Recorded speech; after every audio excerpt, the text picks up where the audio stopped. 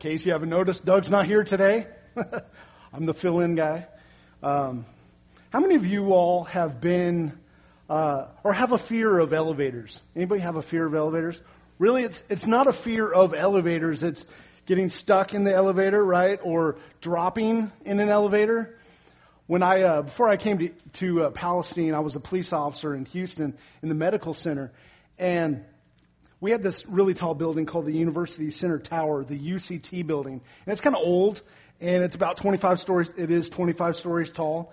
And one afternoon, it seems like every week somebody would get stuck in in one of the elevators that they have in this building. So it was pretty common. I've even been stuck in an elevator or two over the years. But one particular afternoon, I was working, and I got a call to go help somebody that was stuck in an elevator on the 22nd floor of this building. And it was pretty common, so I get up there, and I'm waiting for the fire department because they have some special key that then unlocks the outer doors, and they can free whoever's stuck in there. And so I get up there, and I'm like, hey, just hold on, fire department's coming. And they're not freaking out or anything, so that was good. And then once we freed whoever it was, I don't remember if it was a guy or a girl, I got into an elevator with the fire captain and about 3 other fire guys. And I don't know if it's the same here as it is in Houston, but we kind of have a working relationship, but we're not like really best of friends. We kind of resent each other. The fire department resents the police because we're kind of above the law. You know, we seem that way sometimes to people. And we don't really like the fire department because the fire department, they kind of act like they're above the law, and they're not. They would blow through stoplights and turn on their sirens, like by the hospitals in the middle of the night. Just classless stuff that I just didn't like the fire guys too well. Just being honest. And so you can imagine as we get into this elevator, it's me and the fire captain next to me. We're up front, and there's the other fire guys behind us. And above the door is the numbers. And I'm watching it from the 22nd floor. We're not really talking because that's just what we do. We're just looking at the numbers. And I'm watching it decrease, 22, 21. And we get to 13, and all of a sudden, we drop. Just completely drop. And I'm scared a little bit, but I'm pretty cool, calm, and collected. If you know me, I'm just easygoing. I don't think that the fire captain went to that same school of train of thought that I did. He was flipping out. He was cussing up a storm. Let me out of this elevator as we're going down. I mean, really, it says 13 floors, and we went down pretty far, but it really goes pretty quick. So there's not a whole lot of time to think. But I'm pretty happy because there's guys that are smarter than I am that create elevators. And at the bottom of the elevator, below the basement level, is some sort of spring or a lock or something. So when you fall 14 and a half floors or 14 whatever floors, you hit the bottom and it's like, boom. And then the first thought is, I survived, right? It can be a little scary. I kind of laughed, but that's just who I am. I laughed. I thought it was kind of funny that the fire captain was freaking out so bad. And he was trying to get out that elevator so quick, like it was going to keep dropping or something. And we finally get the doors open, and he's the first one out, has to climb up onto the basement level. And I tell you this story to say that some people aren't fans of elevators, right? I'm going to make a bold statement here, and I'm going to say that I am a fan of elevators because I like what elevators do for me. Elevators are a convenience for me. It works for me, right? But I am not a fan of Jesus. Let's turn to John chapter 6, and I'll explain what I just boldly proclaimed here. In John chapter 6, Jesus has a large crowd that's following him, right? And if you look at John chapter 6, you see that it's over 5,000 people. I think that they're just counting the men when they're saying 5,000. So there's a lot of people there.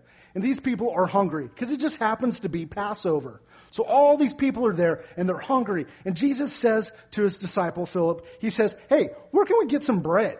And he knows very well that they can't afford to buy bread for all these people. So the other disciple, Andrew, like there's just one other one, Andrew steps up and he says, hey, you know what? There's a kid over there that brought his lunch, and he just happens to have 5 barley loaves of bread and 2 fish. And so, as you probably know the story, I mean, it's a pretty famous story. Jesus feeds the over 5,000 people with 5 loaves of bread and 2 fish, and then has leftovers. It says there's baskets of leftovers. That's pretty crazy. It's a miracle, right? Jesus knows that feeding this huge crowd, that he's gained a lot of fans. He gained a crowd of people that were now going to be looking for their next meal. So after doing this, after teaching, he goes and he takes some of his followers and they cross the Sea of Galilee. And then the next morning, the rest of the crowd gets together and they're like, where's Jesus at? So this is where we're going to pick up. Verse 25. When they found him on the other side of the sea, they said to him, Rabbi, when did you come here? Jesus answered them, truly, truly, I say to you, you are seeking me not because you saw signs, but because you ate your fill of the loaves. Jesus knows that these people are not searching for him because they want to follow him. They just want more food. And I like Jesus, I like what Jesus says next to weed them out. This is verse 35. I am the bread of life. Whoever comes to me shall not hunger, and whoever believes in me shall never thirst. But I said to you that you've seen me, and yet you do not believe. Jesus basically says, you come here seeking free food, and I'm telling you that I'm the free food. Take it or leave it. And we find out at the end of the chapter that many of them turned around and left. That's crazy. Is it not crazy to you that Jesus lets these people just walk away from him? That he just like watches them leave and he just, maybe gives them a little wink or a wave or something. It's like, oh, okay. Is it not crazy to you?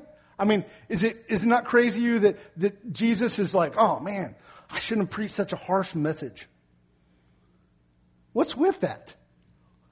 Is he not in there for the popularity? I guess not. Let's keep reading. Or let's keep going on. Today we're going to discover what it means to really follow Jesus. We're going to discuss more about repentance than forgiveness, more about surrender than salvation, more about brokenness than happiness, and more about death than about life. In other words, today I'm not going to be giving you any free food. If I were to ask you if you were a follower of Jesus, most of you wouldn't even have to think about it. You'd answer yes so quickly, you wouldn't even think twice. The reason you wouldn't think twice is because most of you fit into what I call the Bible Belt Christian. It's a group. I just made it up. Let's see if any of this fits. Do you go to church? Are your parents or your grandparents Christian?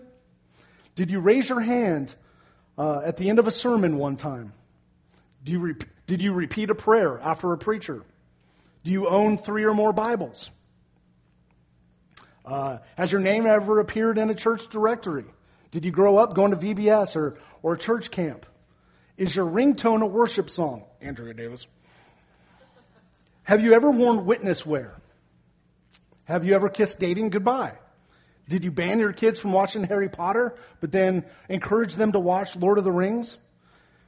Did you get a purpose-driven life in 40 days or less? Can you talk bad about people if you just preface the statement, bless their heart? Have you ever prayed for somebody's unspoken prayer request? Do any of those fit? So, yeah, pretty much. Probably a lot of those fit us, right? Sadly, many of us will answer that question of whether we're a follower of Jesus by answering these questions. That's sad. These verses in Matthew chapter 7 get brought up a lot when you're talking to me.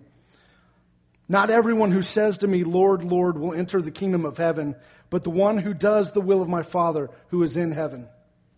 On that day, many will say to me, Lord, Lord, did we not prophesy in your name and cast out demons in your name and do many mighty works in your name? And then will I declare to them, I never knew you.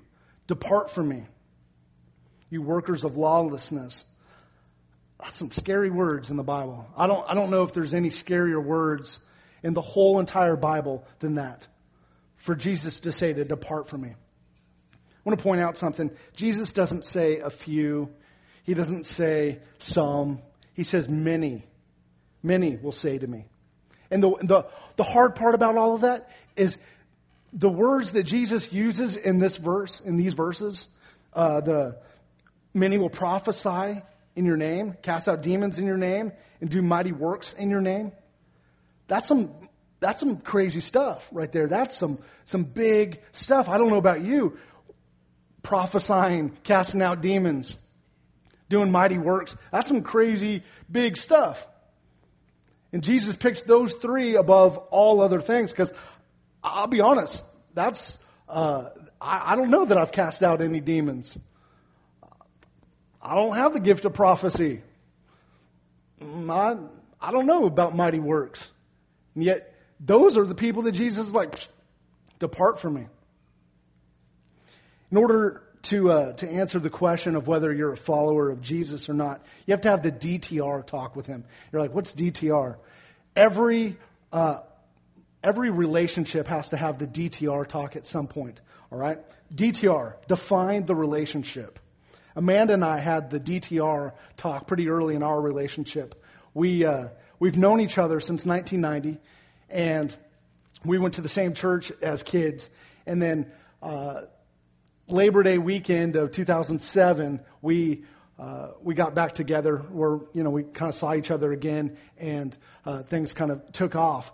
She was talking with my sister, who's a photographer there at Lake Jacksonville, and she asked Amanda, "Hey, are you interested in my little brother?" And Amanda was like, "Oh, I don't know. He's kind of old." And yeah, that's cradle robber. And then she said, "Well, if you marry him, I'll do your pictures." And so Amanda jumped on that, and she was like, "Okay, I'll ask him to marry me." And so she asked me to marry her, and I'm not stupid, so I say yes. And at this point, we probably had maybe 2 full sentences in conversation in the past 17 years. Like, we really didn't know each other. We just knew of each other pretty much. And so I agreed to marry her. And so the rest of the day, we're with our friends and our family, and we're just kind of living up this big joke that we're getting married. And people would ask us, when you get married, when are you going to have kids, all that sort of thing. And we just would go along with it, and we had fun, and we ended up talking during the day. And late that night, we kind of found out that maybe we weren't just joking. Maybe we kind of really were interested in each other. And so we spent the whole night talking and getting to know each other. And at one point in the crucial 7 hours that we spent talking, Amanda looks deep into my eyes and she says, "So are you going to be seeing anybody else?" We're having the DTR talk. So if Jesus was here and he was wanting to have the DTR talk with you, it would probably look like this. You're sitting in a room, Jesus walks in, and he's, it's him because he's got this alarmingly white robe that you're like, how do you get your white so white? And a blue sash. Don't forget about the blue sash. He sits down next to you and he asks you to define the relationship. He wants to know how you feel about him. Are you seeing anybody else? Is your relationship exclusive with him? Are you just a weekender? Are you ready to take it to the next level? Where's your commitment? Then Jesus would tell you what kind of relationship that he wanted. He wouldn't mince words. He would tell you outright what he defines as a relationship. And after that talk with Jesus, I think we'd all have a hard time trying to answer the question of whether we're a follower or not. Most of us would likely fall into a category of a fan. Here's a basic definition of a fan from the dictionary. It's pretty easy. An enthusiastic admirer. This is a guy that has the Rangers bumper sticker on his car, his jersey on his chest, never misses a game, but never has played on the field with the actual players. He cheers from a seat, but he never breaks a sweat swinging a bat. He knows all the players' stats, but he doesn't actually know the players personally. Loves to watch the game, but nothing's ever required of him. It doesn't cost him anything. He's just an enthusiastic admirer. Or maybe it's the girl that loves Kim Kardashian, watches all their shows on E, reads all about her on Perez Hilton and People magazine, knows where Kim went to junior high, knows that her middle name is Noelle, and that she has a really bad body odor that only Kanye West could love. But she doesn't know Kim personally. She doesn't have a relationship with Kim. She's merely an enthusiastic admirer. I think Jesus has a lot of fans these days, and our churches put all of our fans together in the cheering stadium for Jesus. Woo! But do they truly desire to follow him? They want to be close to Jesus to get all the benefits, but not so close that it actually costs them something. Fans often confuse their admiration for devotion. They mistake their knowledge for Jesus for intimacy. Let me say that again. They mistake their knowledge of Jesus for intimacy with Jesus. Fans assume their good intentions make up their lack of faith. This leads me to my next question. Have you made a decision for Jesus, or have you committed to Jesus? What's the difference? And there is a difference. There shouldn't be, but there is. Many of you have made a decision to follow Jesus without making a commitment to follow him. Many of you have raised your hand in church or said the magic prayer, accepting Christ into your heart, but never made a commitment to actually follow him. He's looking for more than just mere words. He's looking for those words to be lived out in your life. If you don't make a commitment to follow him, you're nothing more than an enthusiastic admirer. If you look at the four Gospels, Jesus says, believe in me around 5 times. But he says, follow me around 20 times. They may be separate in this instance, but they're really connected. You can't follow without first believing, but you can't truly believe unless you follow. The problem with the way some of us came to believe in Jesus is that we're sold on the advertising. Have you ever been up late at night and seen some of those infomercials, the strong advertising? I know you have. We even made one with the church. Watch this.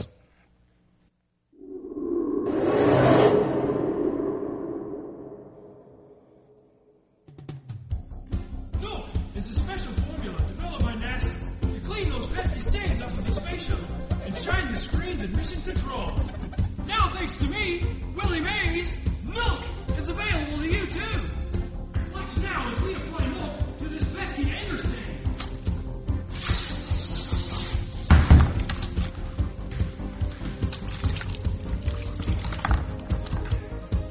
Look, spotless. Did I just use the word pesky twice in one commercial? No, I used it 3 times. Counting the last time I used it in quotations. Spray Milk on a rag and you get thousands of household applications. We went to the junkyard and found this old clunker. That finish will never come back. Right? Wrong. With Milk, years and years of drug abuse and alcoholism can be taken away, leaving this incredible shine. Milk means clean. Milk is safe and non-toxic. Even a baby can use it.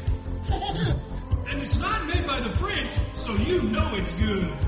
Milk comes absolutely free of charge on a trial basis. It only costs a trip to the Joy Basket for regulars and members. But wait, call in the next 10 minutes and we'll throw in absolutely free childcare, preaching, live music, and really awful videos done by a monkey with a camcorder. Don't let everyday wear and tear ruin your life. Long live clean. Long live Milk. Terms and preconditions do not apply. See church for details. Milk, 11 Sunday Morning Drive, Palestine, Texas, 75801-7777. Many of us came to believe in Jesus because we were sold in the advertising. How could you say no to the advertising when it doesn't cost you anything? It doesn't cost anything at all. Many of us have heard the gospel like this. How would you like to live forever? Would you like to have your sins forgiven and receive a fresh start? Do you want to spend eternity in heaven instead of a hot hell? Maybe you heard the salesman say, do you want to be prosperous? Just name it and claim it. Sounds pretty good. And it doesn't cost you anything, so you signed up and became a fan. Seems like the salesman forgot to add in a really fast and low tone that there's no forgiveness without repentance, no salvation without surrender, and there's no life without death. And most of all, there's no believing without committing. In the Bible, we can read about a strict Jewish sect called the Pharisees. These guys knew a lot about the Bible. And they knew a lot about God. They were like the Eagle Scouts, the Timothy Award winners. You didn't want to play Bible trivia with them or Bibleopoly because they would just kill you in it. They knew everything, and they'd just throw it back in your face. They knew about God, but they didn't really know God. In Matthew chapter 15, verse 8, Jesus describes them this way. These people honor me with their lips, but their hearts are far from me. This describes most Bible Belt Christians that I know. They, like the Pharisees, have given their minds to the study of God, but have never surrendered their hearts. This is what separates the fans from followers. It's the difference between knowledge and intimacy. Let's go back to the Bible and look at Luke chapter 7. Jesus has been invited over for dinner to one of the Pharisees named Simon. And Jesus most likely got this invitation after teaching, and religious merit. One of the Pharisees, Simon, invites him over to his house, thinking, that it'll just make him look good, right?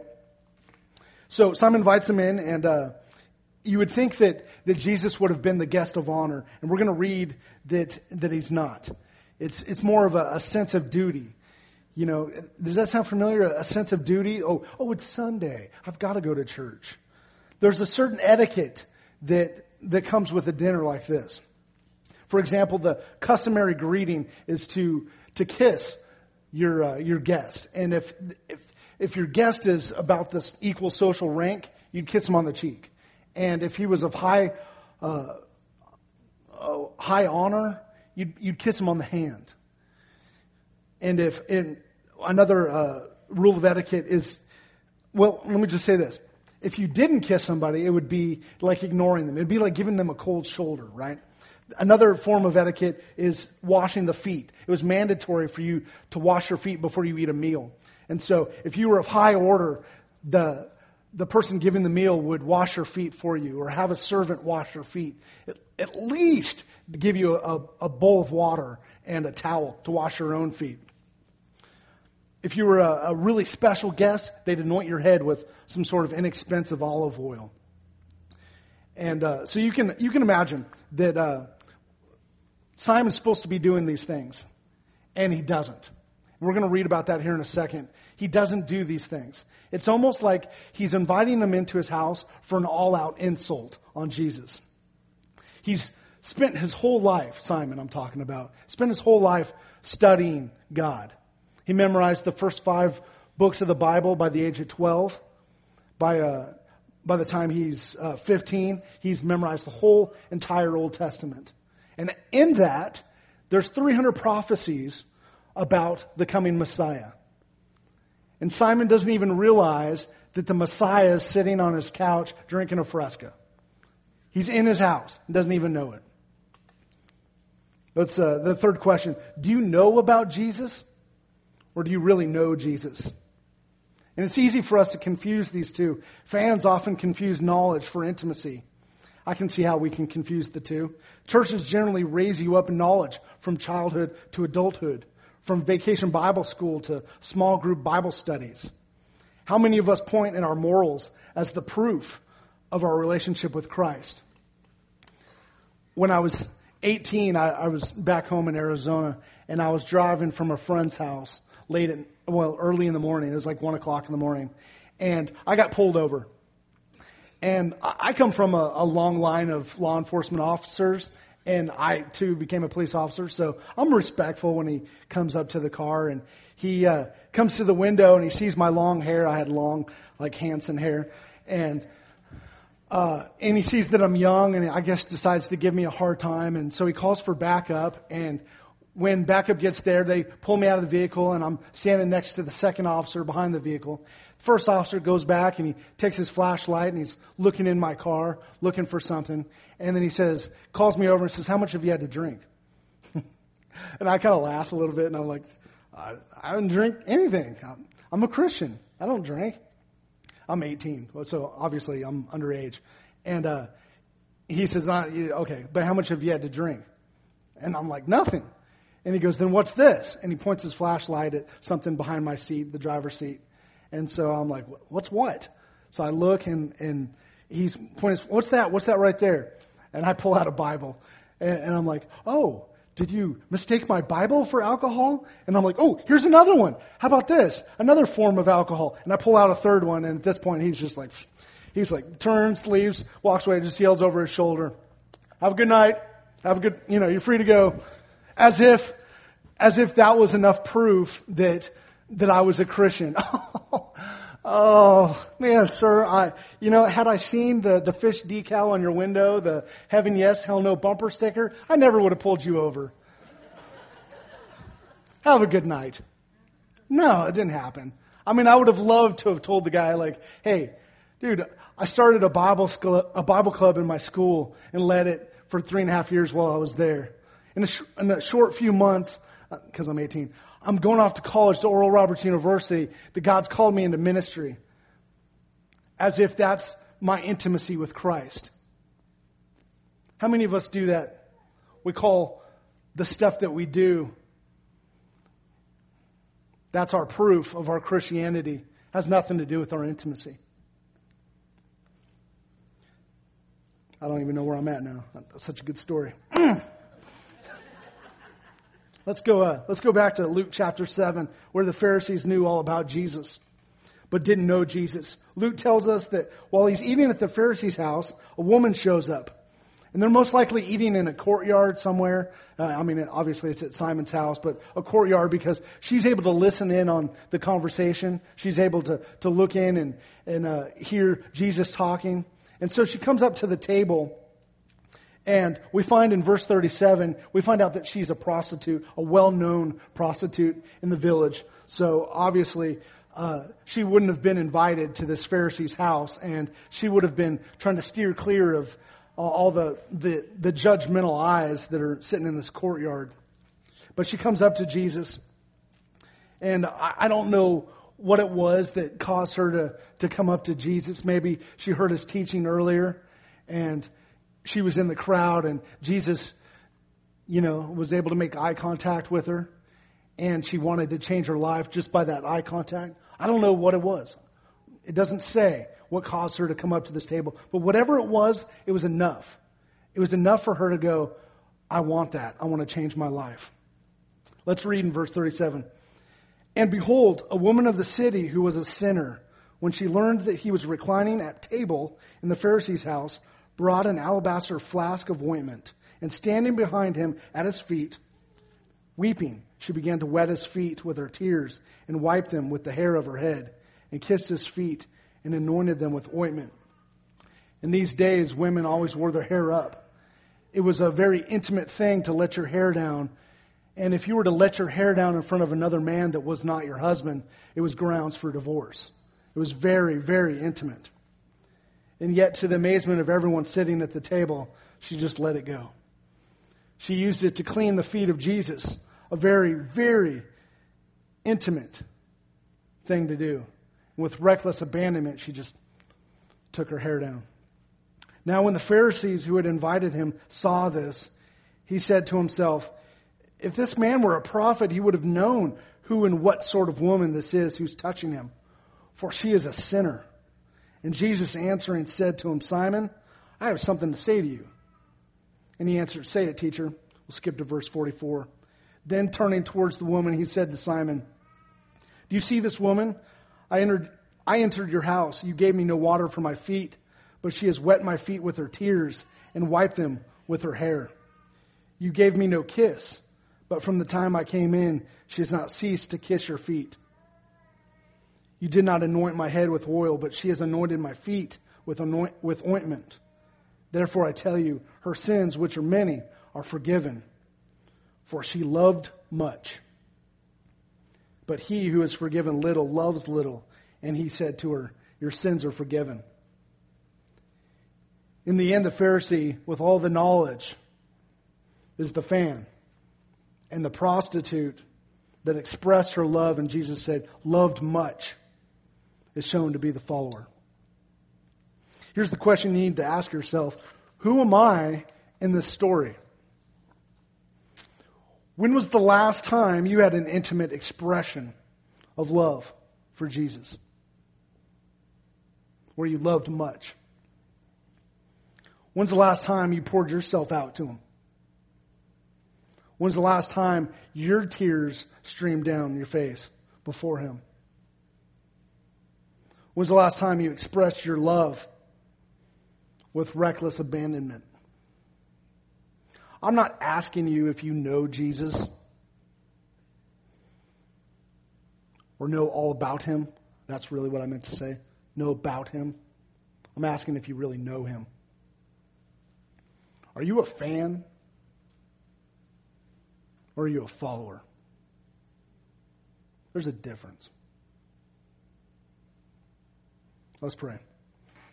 Father, nothing's more challenging to me than having to search inside of me to see whether I'm one of those people that you describe in Matthew 7, where you tell many people that are doing all these things for you in your name to depart. I don't want to be one of the many. I don't want to be going through the wide gate. I want to go through the narrow gate. And I don't know why you don't want to be popular. I don't get it. I don't understand why you don't want to be more popular. And I know sometimes we come to church and we're all Yahoo Jesus. But you want so much more from us. You want a relationship with us that goes beyond what our neighbors have. You don't want mere fans. You want sold out followers. I pray today that you get inside of everybody here, everybody listening on CD or iTunes. God, mess their world up. Don't let them be one of those that turns away from you. Don't let them be like everybody else. God, help us to know what a true follower is. And pave the way for us, God, because here we come. I ask you to bless everybody here, God. Bless them. Show them your love. Amen. Amen. Okay, here's what I want you guys to do. You have a registration card that came with your listening guide. If you would, I'm not going to tell you what to write on the back of your card. But if you feel like you would like to share with me about this, tell me about fan or follower. Maybe God spoke something to you about being a follower. Maybe you just want to say, I'm a follower. Maybe you want to say, I'm a fan. But if you would, write something on the back of that. Tell me what you think. I believe next week, Doug will be back here next week, and we're gonna talk about some stuff. But then on June 3rd, we're gonna follow this up. This Not a Fan, and we're gonna have a week 2 of this. So if you would, please come back the next 2 weeks. I want you to keep coming back, period. But come back on June 3rd, and we're going to continue this about being a fan or a follower.